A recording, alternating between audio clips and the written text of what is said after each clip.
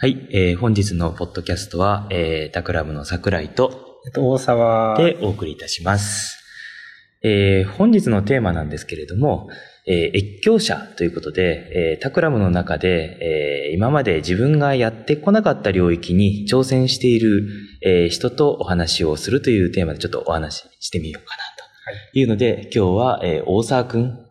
大沢悟くん、タクラムいつ頃に入りましたっけ？2016年の3月にインターンとして。ってことは今何年目だ ?3 年目です、ね。半ぐらい。3年半ぐらいです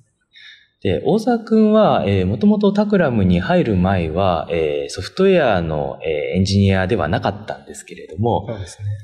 タクラムに入ってから僕と結構ビッグデータのプロジェクトを何本かやる中で、ソフトウェアエンジニアとして今はもうバリバリコードを書くというようなことをやっています。なんか前職ってどんなことやってたのかを簡単に。もともと、電気電子工学科を卒業して、なので割と電気のバックグラウンドがあって、で、その中でもマイクロ波。すごくニッチだよね。そう、マイクロ波の研究を。どういう研究なのマイクロ波の研究って。一番最初は、大学院でやってたのは、材料の研究ですね。誘電率。誘電率わかんない、ごめん。の測定方法だったりとかの研究をやってて、まあその後メーカーに入って、まあそれも割とマイクロ波に関係のある企業で、まあ開発部で働いてたっていうバックグラウンドです。タクラムに入ってしばらくはハードウェアやってたよね。そうですね。ハードウェアの、まあそれこそ回路設計とか、まあ使われるデバイスのちょっとしたアルゴリズムを設計して、まあでもアルドゥイーノとかの、プログラミング程度はやってはいたんですけど、その程度でしたね。いわゆるだからソフトウェアエンジニアと言われるような、まあプログラミングというよりも、どっちかというとハード屋さんがちょっとその機械に命令を入れとくみたいな、そういうぐらいでソフトウェアは触ってたっていう感じだよね。で、一緒に初めてプロジェクトをやったのがいつだっけ？その後、入社してから、半年ぐらい経った頃に、あれね、Yahoo かなんかのエントランスに置く、データビジュアライズ、まあ、ホームページに載ってるんですけれども、Yahoo の入り口にこう、なんつうんだ、ブロッコリーみたいなYahoo のジャパンの、コンテンツツリートップから、例えばニュースとか、オークションとか、いろんなこう、コンテンツがツリー上にこう繋がってるものを全部可視化しようと。そうですね。で可視化したらなんかブロッコリーみたいなのが出てきたんだよね、確かね。そのツリー構造をまさにそのまま 3D の枝分かれのアルゴリズムで表現したら、まあ、ブロッコリーのようになった。ブロッコリーってちょっと理解できない方、ぜひタクラムのホームページを見てですね、もらうといいかなと思うんですが、タイトルが Yahoo Japan コンテンツツリーっていうのが、出てきて、今ちょっと画面一緒に2人で見てるんですが、なんかエントランス、社員の方だったりとかゲストが入る、本当に、清井町の、オフィスの1階にあるエントランスの横に、可視化をしているというものです。で、これちょっとだけプロジェクトの説明をすると、Yahoo Japan のコンテンツを全部、画面上に出すっていうような可視化なんですけれども、結構ブランディングの要素が強くてですね、Yahoo の方々が、日々、自分たちが大きな、それこそビッグデータを扱っているというのをぜひ意識してほしいということで、エントランスに、コンテンツのツリーを、ビジュアライズしたいというようなお話で相談をいただいたものです。で、この時、本当に、僕は基本的には、データビジュアライゼーションのプロジェクトを何本かもうすでにやっていて、なんとなく、土地感はあったんですよ。で、そこで、タクラムの、システムとして、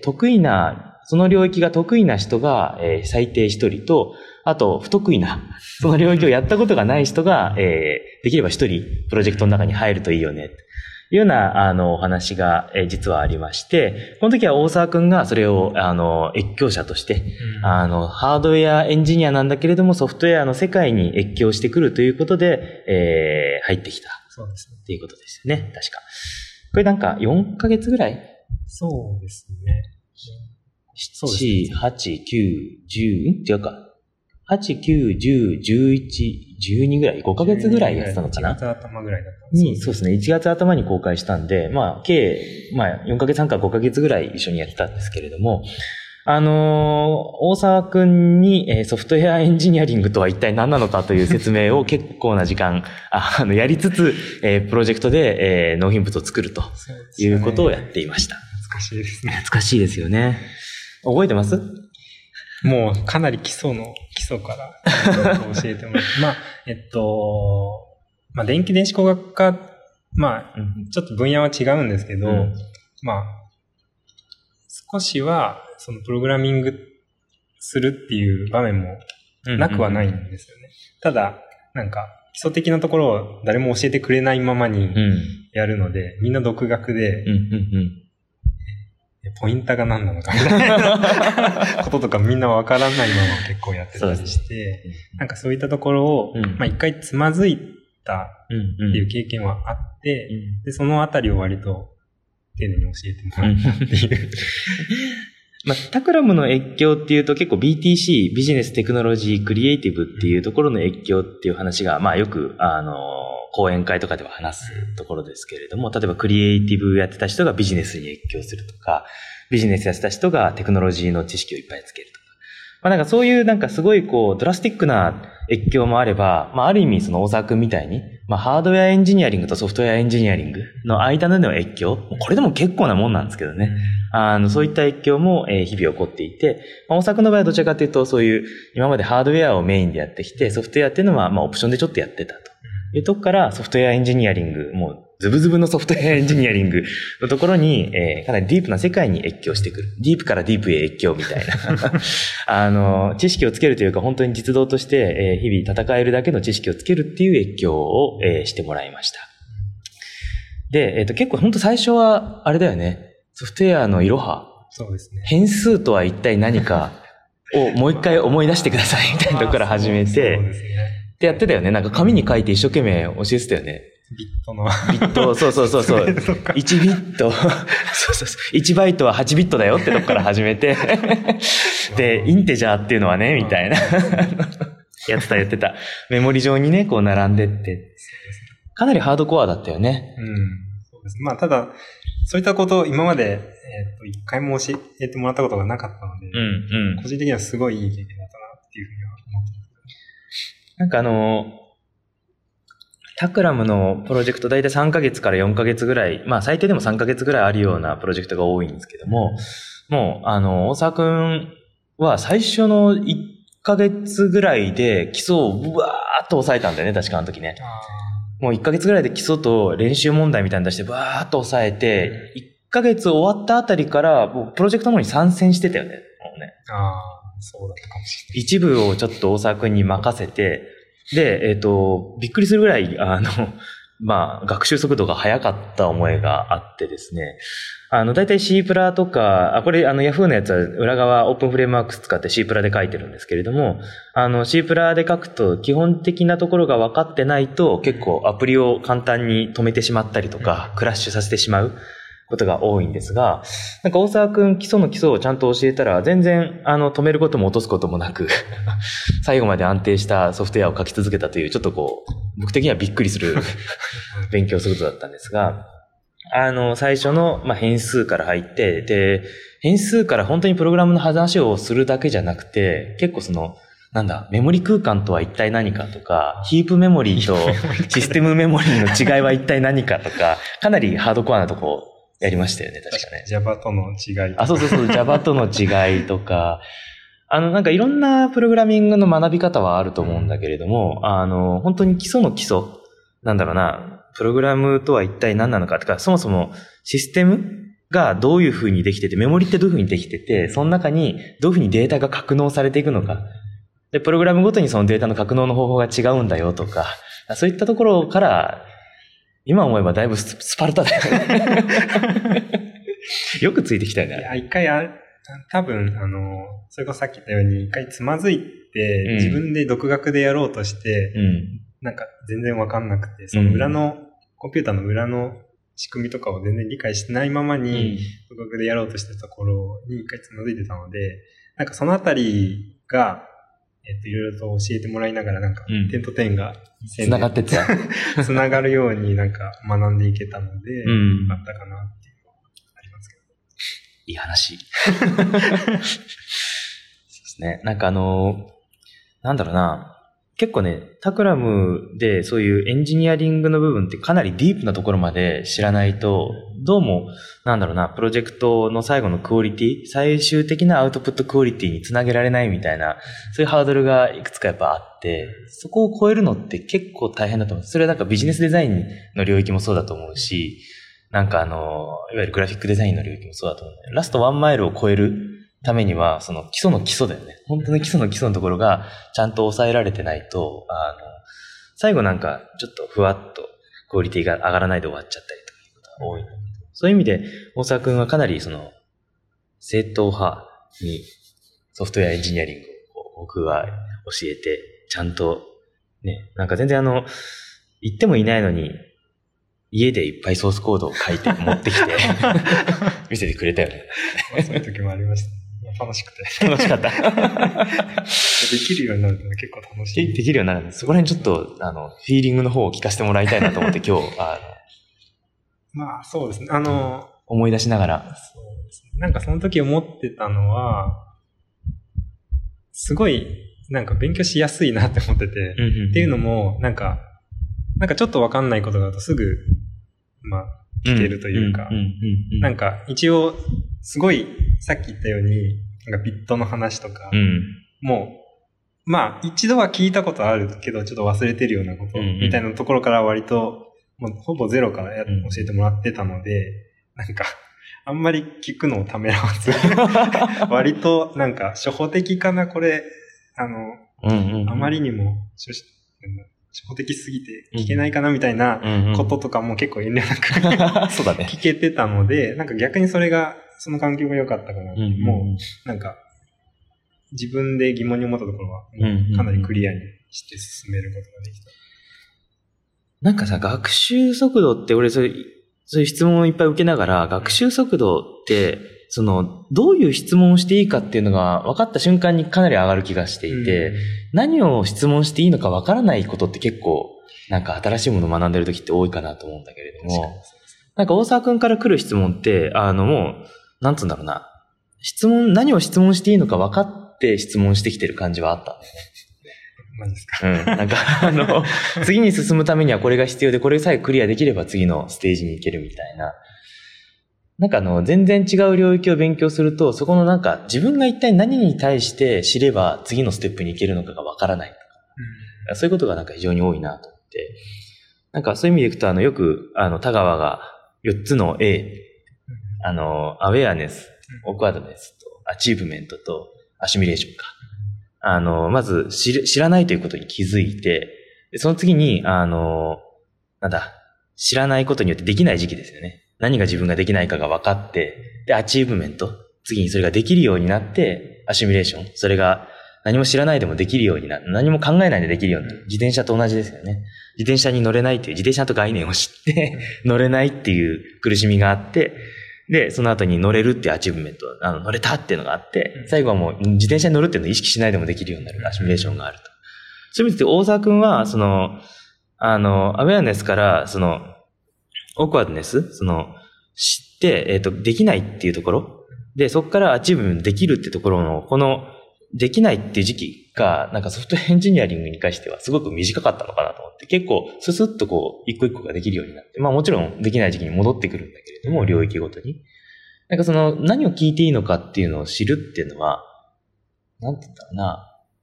何が自分ができないかを知るっていう、小さい単位の気づきっていうのがあって、で、それの小さい単位でそれを自分でクリアしていく。で、メモリ管理もそうだよね。メモリ管理ができないって知ったときに、一体何を自分は質問すればできるようになるのかっていうのが分かって、で、なんかできるようになって、メモリなんか意識しないでも管理できるようになるみたいな。そういうのがいろんな技術の中に知恵のように積もっていくのかなっていうのは、なんとなく感じる。そうです。プログラミングに関して言うと、イテレーション回すのが結構簡単というか、なんか、わかんなかったら、まあ一回試してみるみたいなのが結構気軽にできたりするんですよ。で、それでエラーが出たら、まあこれが何かがおかしいっていうことは少なくとも分かって、っていうそのイテレーションで、ちょっと修正してもう一回っていうのができるので。試行錯誤がね。そうなんですね。試行錯誤の回数を結構簡単に回せるっていうのがあるので、なんか今の、わかんないっていう、その期間は、なんかそのイテレーションの速度にも比例してくるから、そこを、回数を回せば回すほど、その時間が短くなっていく。なるほど。それはそうかもね。確かに。なんか英語の勉強ってさ、なんかなかなか自分進まないなと思う理由の一つにそれが、なんかあるなって思ったことが多い。確かに実践でなかなか何か単語を覚えても、それ使う場面って結構限られてるします。もないし、文章を書いたときに、コンパイルできないからそれが間違えてるかわからないっていうさ。英語のコンパイラー欲しい、欲しい欲しい。なんか英文書いたらそれをコンパイルしてくれて、リアルタイムにフィードバックをくれて、で、直して、またコンパイルして、あ、通ったみたいな。このイテレーションがすごい学びの速度に、そういう意味でいくと、プログラム書いて実行して動くっていうのは、学びの速度的にはもう最短でどんどん学んでいけるっていうものなのかもしれないね。自分で試せるので。面白い。確かにそう考えたことはなかったかも。確かに。それ大きいね。英語の話は面白いですね。英語コンパイラーね、作るとね。欲しいですね。イングリッシュコンパイラー。ちょっとした、こういうニュアンスになるけど大丈夫みたいな。いや、でもね、それ、ほら、でもよく、Google トランスレーターでさ、勉強するっていうのを昔やってたんだけど、あれ結構適当な英語でもトランスレートちゃんとしてくれちゃうから。ニュアンスの違いとかはあんまり。ね、ニュアンスの違いを吸収してくれない？そういうところでのなんかこう、正しい書き方が全然学んでいけないっていうのが、自分の中でGoogle トランスレーターを使った勉強っていうのがうまくいかなかった理由だなって。じゃあ完璧じゃないトランスレーターみたいな。そうです。でもそういう意味でいくと、プログラミング言語とかでも、なんかね、自分でフラッシュとか、いわゆる、やりやすい JavaScript とか書きやすい言語って学習に本当に向いてるのかっていうのは結構謎で、これなんかね、人によって意見が違うんですよ。そういうなんかビジュアルをすぐに作れる言語の方が学習に向いてるよっていう人は、いわゆる何かをやった結果が画像としてすぐにビジュアル化されるとか、そのいわゆる自分がこう続けることができる、自分が続けることを飽きないみたいな、とにかく続けるってことが最も大切なので、その続けることをちゃんと、支援してくれるような、環境が、プログラミング学習にはいいよ、みたいな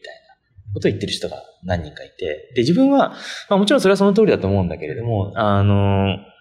んつうんだろうな、正しく書いたかどうかっていうのが、なんだろうな、ある程度、難しいな、ちゃんと評価される。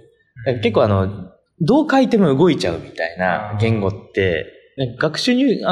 深い学習にか、正しくは、深い学習に本当に向いてるかっていうと、ちょっと、どっかの段階でそういう言語に移動してくる必要はあるのかな、とちょっと思っている。だからって最初から C プラで書けとは全く思わないけど。まあ、そうですね。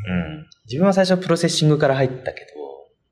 そうなんですね。タクラムはほら、プロセッシングはよく使うじゃないですか。プロトタイピングするのに。早いですね。早いからね。あれなんかすごくいいバランス取れてるなと思って。Java がベースだからある程度ちゃんと書かなくてはいけない上に、すぐに、再生ボタンを押すとすぐにこうビジュアルが出てくるっていう。確かに Java 自体が結構学習には向いてるかもしれないですね。あんまり裏のことをそれほど意識しなくても書けたりします。そう。なんか質感、これなんか、あんまり人に話しても理解してもらえないんだけど、なんかフラッシュとかさ、なんかエラーあってもさ、なんかちょっとエラー警告出るだけでそのままぬるぬる動いちゃったりするじゃないですか。アクションスクリプト。まあ今ほとんどね、アクションスクリプト使えなくなったけど、なんかエラーが出ても落ちてくれない。むしろぬるぬる動いちゃう系の言語っていうのが、どうも、ぬめぬめしてて自分は苦手で。すごい。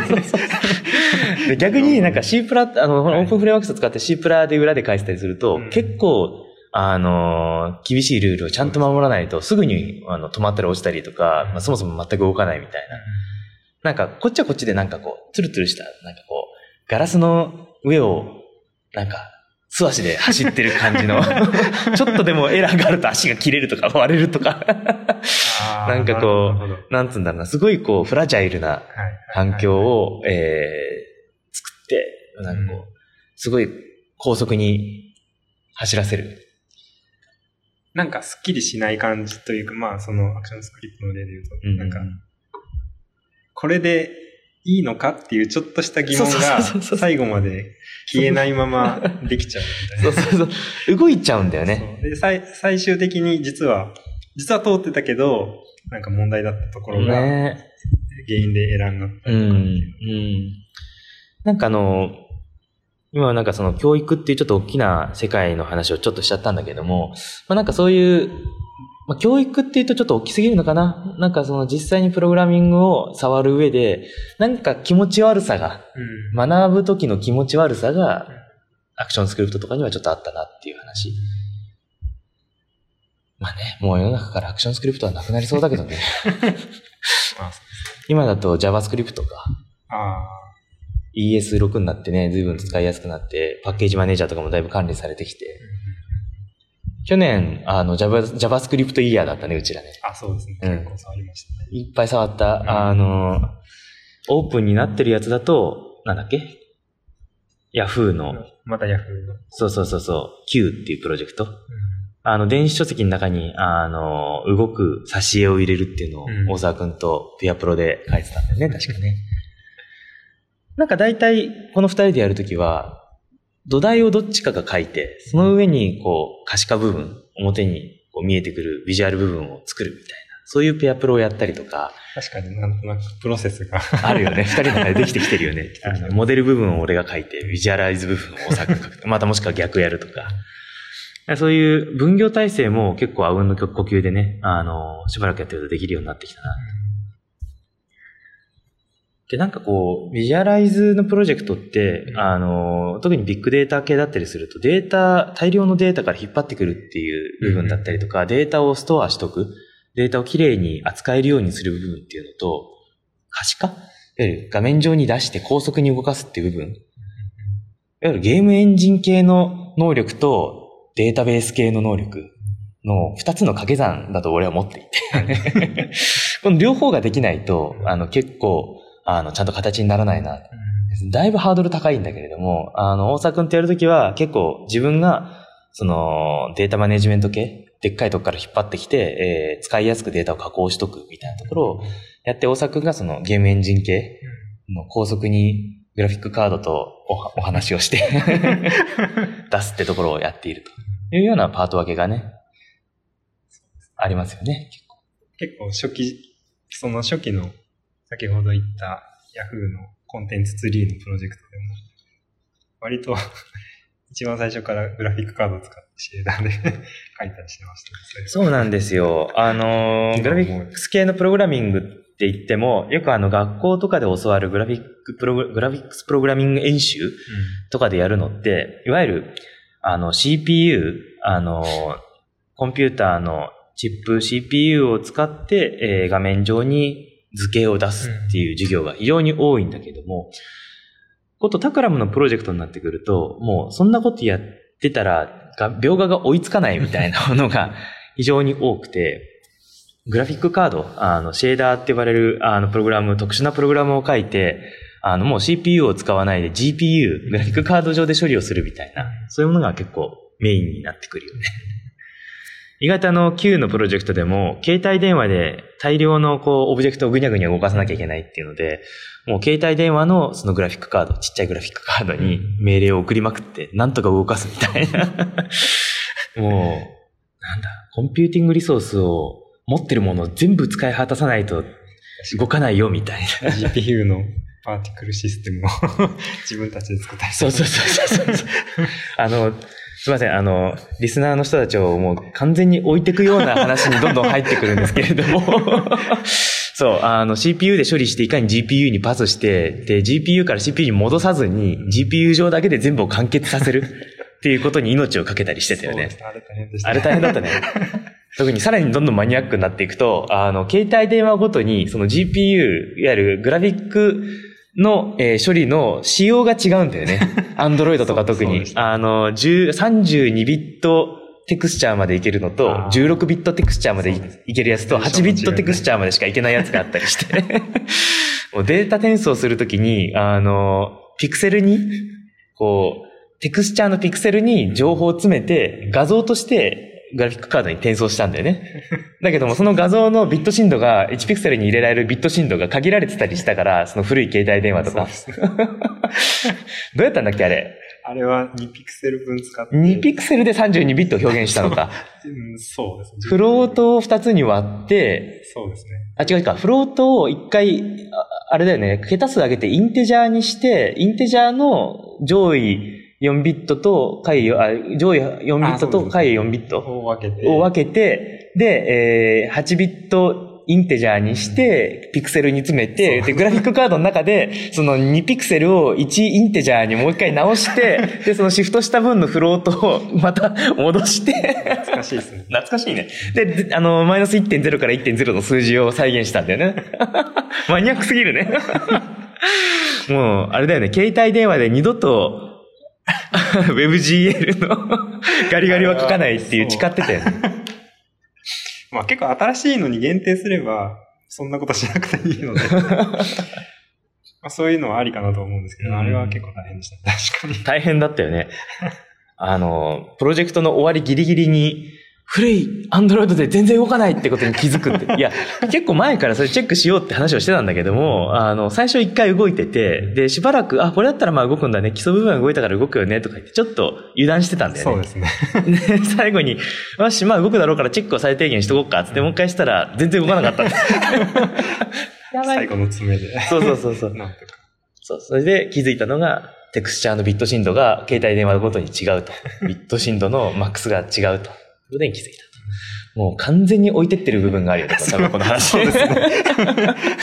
わかる人に。わかる人に。っていうレベルの会話が1年ぐらいで大沢くんはできるようになったよという、そのディープなレベルでの越境をした大沢くんのお話を、今日はメインでさせてもらいました。なんか、他にこう、その越境の思い出、最後にこう、大沢くんの中でのハードウェアエンジニアからソフトウェアエンジニアへの越境の印象に残った部分。なんか、まあ印象に残ったっていうの、今ちょっとパッと思い出すと、なんか、クラスについて結構、初期の頃に教えてもらってた時に、なんかその後、デザインメソッドをいろいろと、デザインパターンね。デザインパターン、デザインパターンを教えてもらう中で、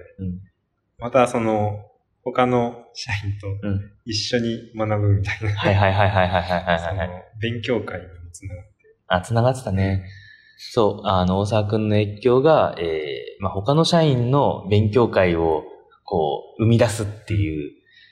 どんどん越境することによって他の社員も刺激を受けて、どんどん新しいところにじゃあ自分たちも行こうっていう流れができましたね、あれから。最近やってないですけど、また。そうだね。やらなくちゃいけないです。今度はね、大沢くんが、新しい社員にね、今度は教えていく。教えるスキルの方の、また別のスキル。どんどんそうやって、新しい領域、まあエンジニアリングだけじゃなくて、他の領域も越境を促す、もしくは自分も越境していくっていうのが広がっていくといいですね。はい、今日は、はい、大沢くんを招いて、ちょっと結構僕がいっぱい喋っちゃったけど、懐かしくなっちゃってね。ポッドキャスト、あれです、シャープ、タクラムキャストで、ツイッター上で、フィードバックをいただけると、また次のポッドキャストに、それを反映してまたお送りしたいと思いますので、皆様よろしくお願いいたします。よろしくお願いします。はい、今日はありがとうございました。ありがとうございました。